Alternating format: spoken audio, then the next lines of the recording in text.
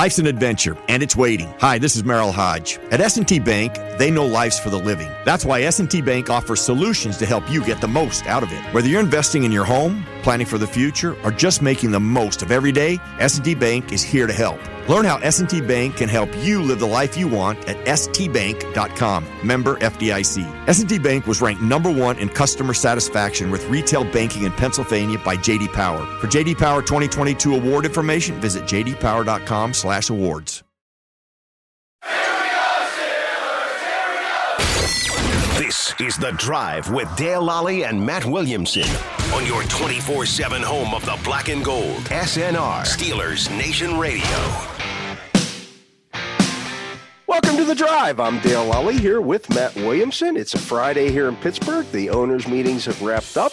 It's also April 1st, which means it's draft month. And, well, Matt, things are happening once again. The Steelers making another signing on Thursday, bringing back Carl Joseph.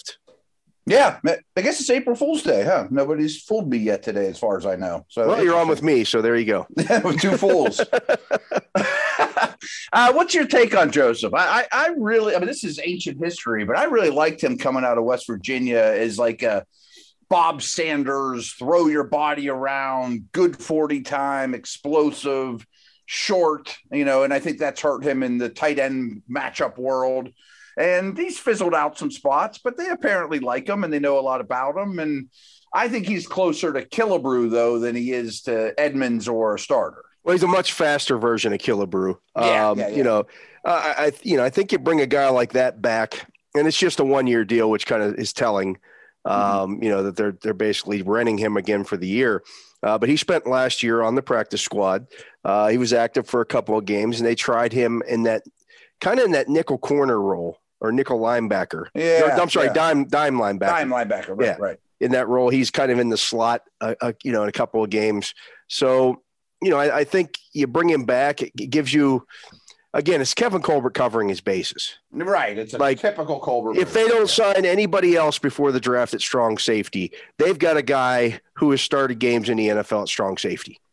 Exactly. A And lot of games. Yeah, he's got almost 50 starts. So, and if that's your weakest of your 11 on the field on defense, you can live with it. And you probably else. outdraft some, outdraft his spot or again, you sign, as you mentioned, sign somebody else. So it's a classic move. With the expanded practice squads, if he doesn't make your 53-man roster, you stash him on your practice squad, and he gives, again, a guy with who's played a lot of games, who is available if something happens. So, again, speaking for you here a little bit, but I'm curious if you feel the same way I do, that these moves and the fact that Edmonds isn't yet signed implies to me, and maybe I'm looking into it too much, that they really like the safety class. And I didn't give the safety class a lot of respect or dig deep into it until sort of recently, but I'm really warming up to 5 or 6 of these guys. Yeah, I don't know if it says that necessarily, and I feel the same way about the safety class. I do think that it says that maybe some of these safeties overvalued themselves a little bit because the safety market has been pretty soft. And, that's 100% true. We saw it, it's not all that different from last year. And I mentioned this, I think, last week. There had only been 11 safeties signed as of last Friday of the entire. And there's probably been 300 signings across the league. So I think that it's not, people are obviously still talking about Tyrann Mathieu. I mean, he's one of the best safeties that was on the market, and he's not signed yet. So, it's not outside the norm here to see this. I mean, I'm looking here at the average deals signed for safeties this year. Marcus Williams got $14 million from the Ravens. Yeah, and he's a high-end player. DJ Reed got $11 million a year from the Jets. Justin Reed got $10.5 million a year from Kansas City. But Marcus May, who's a good player, got $7.5 million a year. Yeah, I mean, he starts for anybody. I mean, I know there's an injury situation with him, but he's the 30th best safety on the planet or something like that. I mean, he's a good player. Yeah. Jordan Whitehead got $7.25 million. Xavier Woods got $5 million. Jaron Kearse, $5 million a year. And then you're looking at guys who get, some of these other guys. George Odom got $3.2 million. Anthony Harris got $2.5 million a year. Mm-hmm. He's a good player. Yeah, right. You can win games with those guys. Yeah, Jabril Pepper signed for $2 million, a 1-year deal for $2 million with the Patriots. Yeah, and that actually might have interested me a little bit at that price. But that being said, I mean, he's he's had a lot of injuries. He's hard to count on. Yeah. I mean, like instead of Joseph or, Right. Yeah, I hear you. Not as the answer. But it's just been kind of a depressed safety market. And I think that the Steelers are kind of waiting this out. Mm-hmm. The original market value on Tyrann Mathieu was like $14 million a year. Well, he's not getting that at this point. No, I bet he signs a 1-year, $12 million and tries to cash in next year at this point, or maybe not even that good. Yeah, I mean, you got to take what you can take at this point. I mean, if you look back at last year, wasn't all that different at the safety position. You had John Johnson signed for 11.25 with the Browns. That was the biggest safety deal given out last year. Rayshawn Jenkins got $8.75 million a year. Yeah. From Jacksonville. That was probably an overpay. Kareem Jackson, $5 million. Keanu Neal, $4 million. I mean, these were there weren't big money deals given to safeties last year. No, it's been a while. I mean, to be honest with you, those guys are not making a ton. I'm sure Minka's going to do fine. I'm sure Derwin's going to do fine. Yeah. I mean the stars are still the stars. Yeah. Right, but the other guys are just kind of seen as interchangeable. They are. I mean, there are a couple positions this year. Well, just in the league. I mean, slot corner gets that treatment, guards, some of these guys that are just solid starters. It's definitely a buyer's market for those guys, which brings me to this question. I mean, do you think you could get Edmonds at 2 years, $10 million, $9 million? I think we're heading in that direction. Yeah. And I'm real interested. Yeah. I think if you can do that, I mean, that's not a bad deal. I mean, everybody wanted the Steelers. A lot of people wanted the Steelers to sign Jordan Whitehead. He got 2 years. He's a pick guy. He's a good player, right. 2 years, $14.5 million. Yeah. I mean, that's pretty reasonable, actually. That's pretty reasonable. Right. He's a good player in his prime, coming off his first contract that fits the system. That's won games. And now it's probably more than what the Steelers wanted to spend on the position. They could have picked up Terrell Edmonds' 5-year option, and it would have cost them, I think it was like $6.9 million. Mm-hmm. So we're in that neighborhood. I mean, it's going to be less than that. We know that. But they didn't want to pay that not because they didn't like Terrell Edmonds. They liked Terrell Edmonds, but they couldn't tie up that much money in the safety position. That's what I say. The safety room is going to get really expensive. Even if strong safety to be named later, whether that's Edmonds or whomever, if that's a $5 million player plus 15 to Minka, or I haven't even given Minka's contract much thought, do you want $20 million in safeties? Right. I mean, that's just not where teams spend their money. Again, that's why I think the draft sets up for them. I'm not even saying it's going to be Lewis Cine in the first round, but I mean, it's somewhere. There's 5 safeties to me, Hamilton aside, that I would be very comfortable taking 27 to 52. Yeah. Well, let's talk about Hamilton here for a second. Okay. Because that gets interesting too. Yeah. He ran slower at his pro day at Notre Dame than he did at the Combine. Now, realize that the Combine speeds this year. Fast track. It was a really fast track, but he still ran, what do you run? 4.6 something? Actually pulling it up now. His Combine time per NFL.com was 4.59. 4.59, which isn't terrible. No, it's not. But if the other safeties around you, you're running 4.4 on the same track, it doesn't look quite as good. Yeah. Now, we don't know. I mean, Notre Dame could have a slow track. Yeah, that I don't know.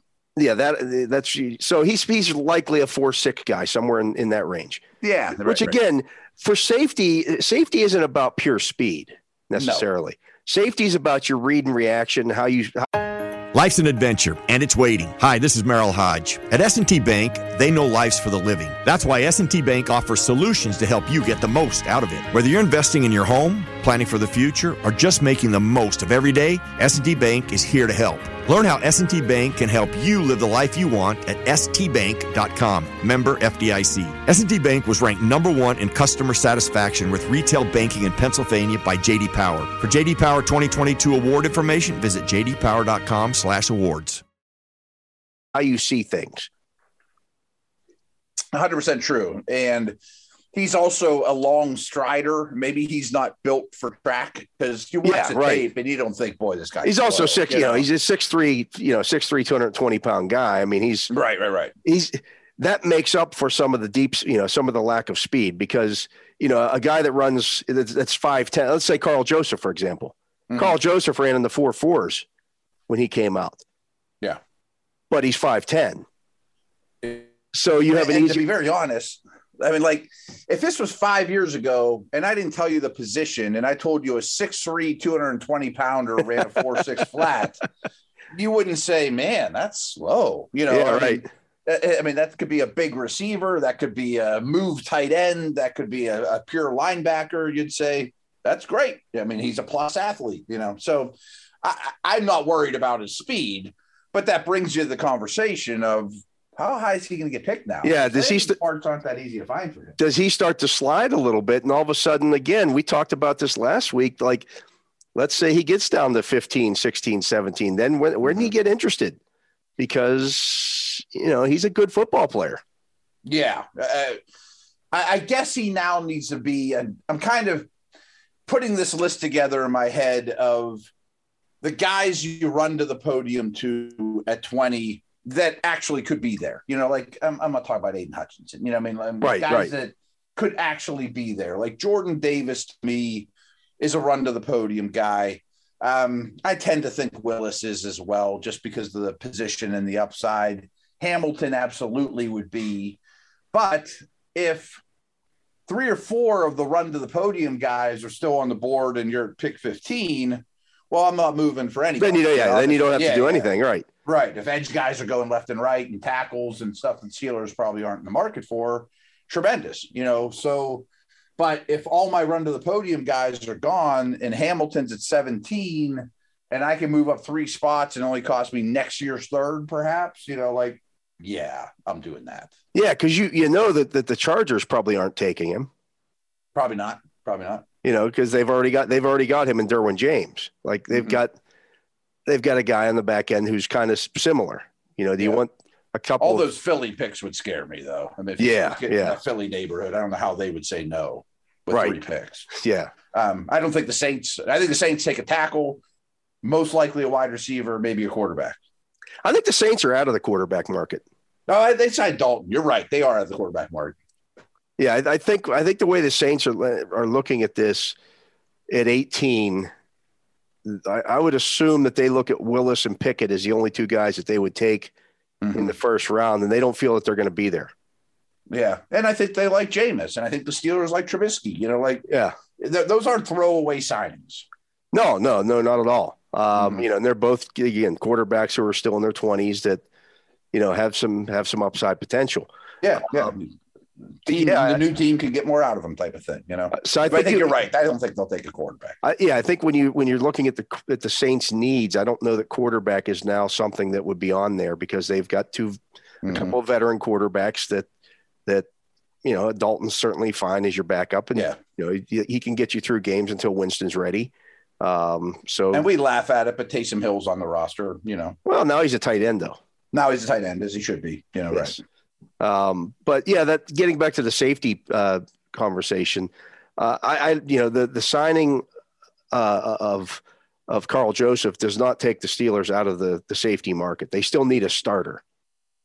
They can still do better than him either in free agency or, to your point, in the draft. Right. I mean, I think there's 2 positions that they still have to add, and that's a wide receiver and a safety. Yeah. I would agree. And I don't love what's left at the wide receiver position, to be quite honest with you. I mean, I've looked at free agency. Yeah, I've been asked about it. Who do you want now? All the guys that I had on my list of potential signings are now gone. There's just not much left out there because those guys, as opposed to the safety market, the receivers have gotten signed. The receivers have gotten signed, and Jarvis Landry doesn't really excite me. Or No. you know, I mean, some of those guys that have been around the block. I mean, if you look at the guys who are still available, every's 30 or over. I mean, you're talking about Julio Jones. You're talking AJ Green. Will Fuller doesn't.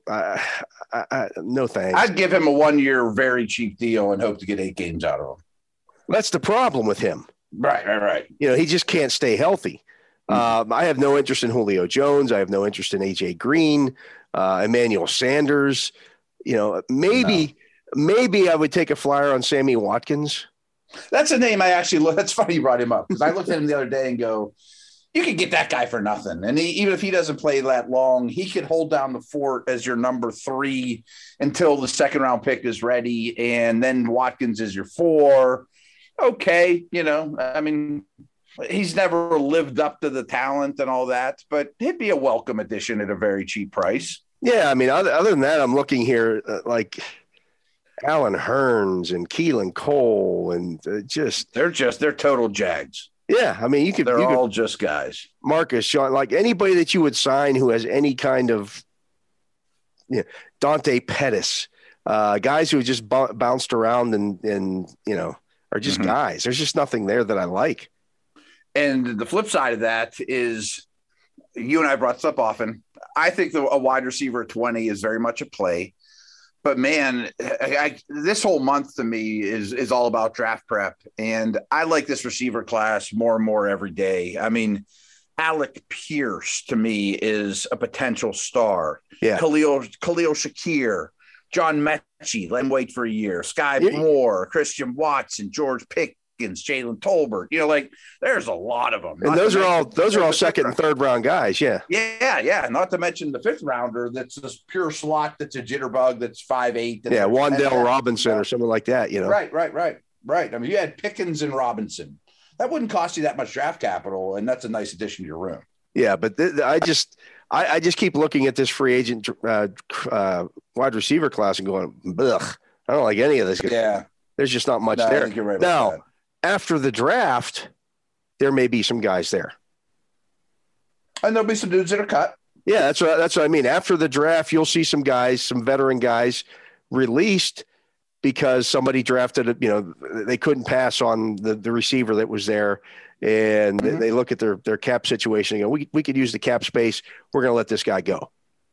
Mm-hmm. Yeah, 100%. I mean, there will be a couple names available, or I don't have this name off the top of my head, but a similar type of guy that they drafted somebody and they're not excited about paying them going forward. You could use a future pick to trade for a younger guy potentially as well. There's just receivers out there. And I'm with you though. The veterans currently available, and trust me, if Sammy Watkins signed 5 minutes from now, I wouldn't lose any sleep over it. No. Nor would I. I mean, these guys are a dime a dozen at this point. Yeah. One other guy that might interest me a little bit, and this is more of just a pure return guy, would be Alex Erickson. He never had a chance really with Cincy because they've had so many good dudes, but he always made plays when he was out there. If he's your 4 and special teamer, he's gonna be good on special teams. He led the league in kick returns a couple of years ago. Like, okay, he can help your team. He'll be active on game day. He did some flashes with the Bengals, but he wasn't going to beat out Chaser Higgins, Right. Yeah, that's not a bad name. You get him super cheap, sign him to a 2-year deal probably, and he may not even make the team, but he probably will, and he probably will help you. Yeah, I just outside of that, I mean, I'm looking at some of these guys, and they've all had moments, like a Damiere Byrd or an Adam Humphries or Marquise Goodwin, but just not enough to say, "Oh, that guy's going to help you." Right. I mean, I'm looking for a little more physicality, and a lot of those guys are frail and not real explosive. I got to throw this out at you just because I've been asked about it. And would you give the 20th pick overall and then subsequently a massive contract to AJ Brown or DK Metcalf? They're different than Adams and Hill in that they're younger. They could potentially be on the move. I would not for AJ Brown. His injury history scares the heck out of me. He just seems like a Julio. Yes. never practices on Wednesday, And you've kind of already got DK Metcalf and Chase Claypool. No doubt. It's just he's DK Metcalf, very light at this point, but he's got a very similar skill set. Then you're paying 20 to DK and 18 to Deontay. Well, maybe that takes you. If you do something like that, it takes you out of the Deontay Johnson market. You're not. Then you're looking to trade him. Yeah. Then you're probably letting him go at the end of the year, which potentially. Yeah, we're trading him at the deadline if the season doesn't go well. Right. You're changing your room completely and still drafting one, I guess. I don't want to get rid of the 20th pick, but I think there's a chance one or both of those guys is on the move. Yeah, it wouldn't surprise me if Kansas City makes a play for one of those guys. Yeah, right. Or even Green Bay. I can't see the Titans trading with the Chiefs. No, and making them better. But I could see maybe Metcalf, finding his way to Kansas City. Kansas City. Wow. Yeah, it's a scary thought. And yeah, I could buy that.